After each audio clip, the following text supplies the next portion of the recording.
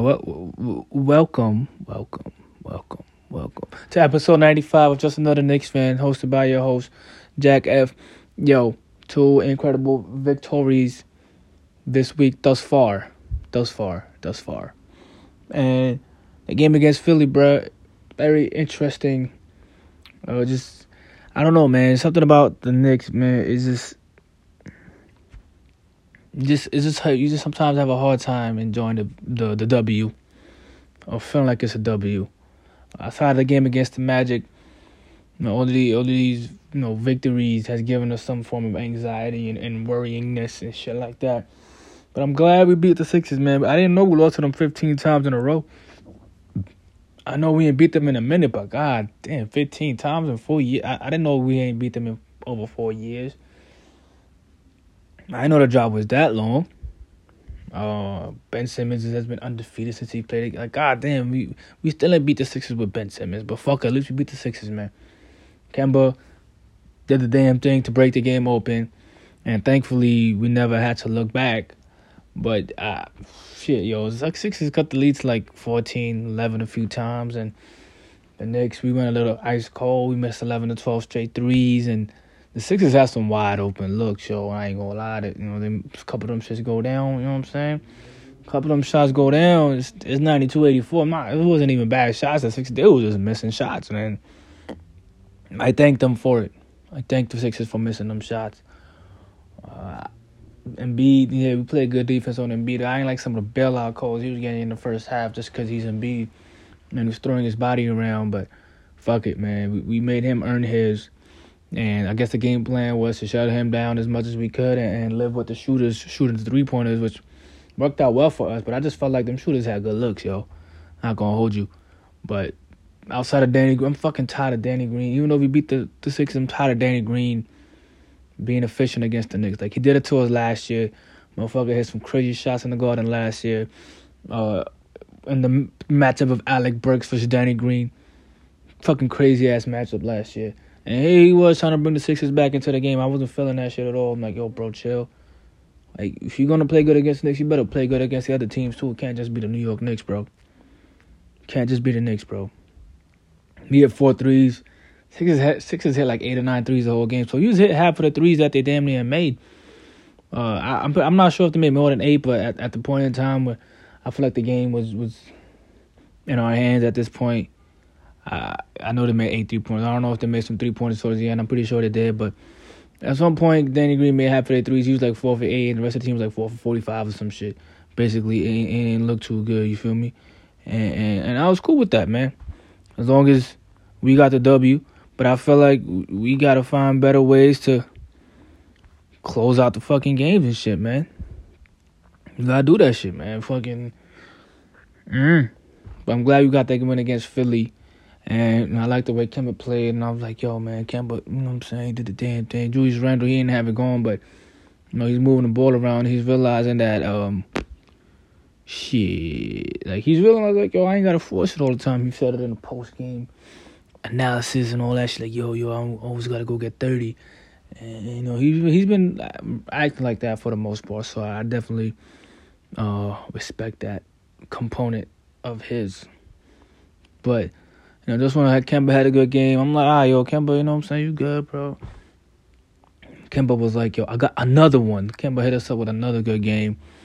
10 threes, balling, good shooting, proper aggressiveness. I don't know if that's the right way to say it, but he's playing the game right, man. He's known when to pick his spots, whatnot, too. I just feel like, the game against Boston, the game against the Bulls, yo. Like, I guess Kemba could be a little bit better down the stretch. Like, I don't know. Like, obviously, the turnovers against Boston, and, he had a hard time getting a shot off against the Bulls. Just other than that, man, he's been solid. I just wish he could, I guess, close out a little better at the games. But he's a vet. He's going to get that shit together. There's still a filling out process going on. And, man, that game against the Bulls, man, god damn, bro. Something just felt off. Even though we was up by 13, we was up by 14, 12, 11 points. It never felt like we put them away. It never felt like we put them away at all. And it was just this weird lagging feeling like, yo, like, you know, your computer, you're like, yo, shit, man, shit's stuck at 72%. Like, you know the computer, it's loaded more than that, but it's only showing you 72%. And out of nowhere, it shit's at 100% or 98%. Like, oh, shit, look at this. Look at this. Would you look at this? And that's what the Bulls did. Motherfuckers hit the refresh button with 3 minutes left. Fucking Knicks is only up by 1, 104, 103.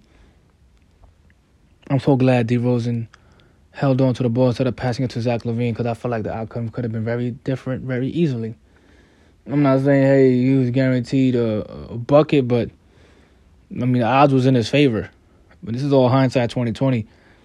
Maybe it was like one of those NFL plays, the read option shit. Maybe DeRozan had the option to hand it off to LaVine, or maybe the game plan was for him to get that last shot off. So I'm just glad DeRozan missed it. What the fuck? And Julius Randle, man, like, for the first, I don't know, three and three quarters of the fourth quarter was letting the game, come to him. He wasn't dictating anything. He was taking what the defense was giving him. Playing amazing. He was trusting his shooters. All of that good shit, bro. All of that good shit. And even towards the end of the game, he was aggressive, getting calls, getting to the foul line, rebounding and bounding and astounding. Like Ward Cloud would say, he was doing his damn thing, yo. I mean.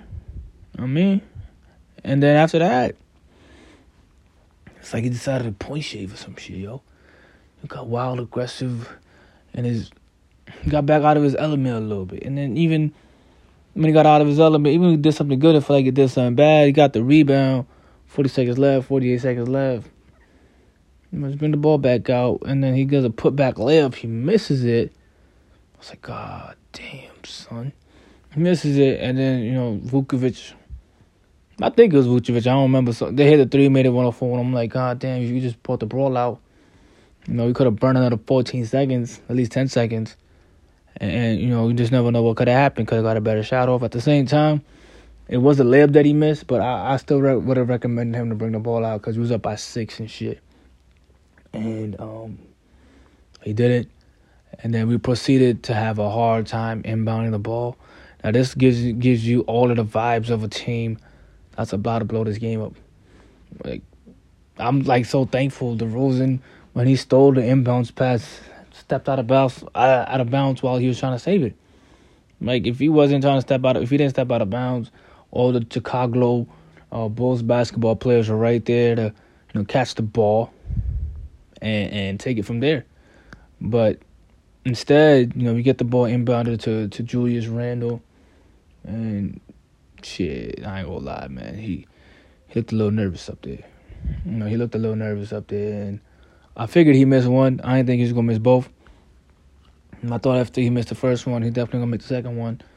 But that wasn't the case. So, once the Bulls called timeout, motherfuckers was nervous, bruh. You know what I'm saying? He was like, "Oh man, we about to get his game away, man. We're about to do this." It was giving me all of the vibes of the Knicks versus Minnesota Timberwolves last year. But we played great all game. Just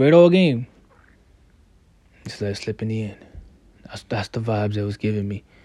And, I felt like we already lost once Julius Randle missed those free throws. This game's over. About to hold his L. But thankfully, that wasn't the case. We didn't have to hold his L. DeRozan said, I'm going to shoot the ball, which is cool. You got to live with that, bruh. Because you had a game winner on D-Rose already in the Garden. I was fucking tight as fuck when he did that shit.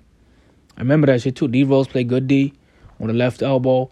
And D-Rose was like, that don't matter. I'm going to shoot right over you and get this swish in the Garden. And this time, that didn't happen. D-Rose wasn't guarding him. It was R.J. Barrett.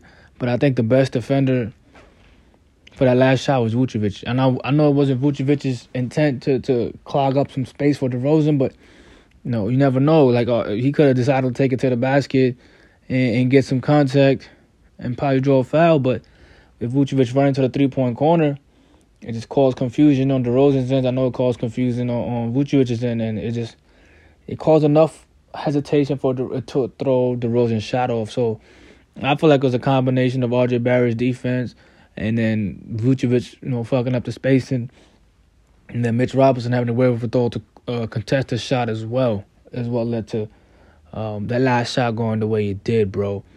And I was so glad that we still won that game. Even minutes and an hour after that game was over, I still feel like we didn't win that game. I didn't feel like we lost the game, but I feel like we didn't win the game. So I ain't know really how to explain that shit. So I was just glad we still won. Look at the standings, like, we 4-1.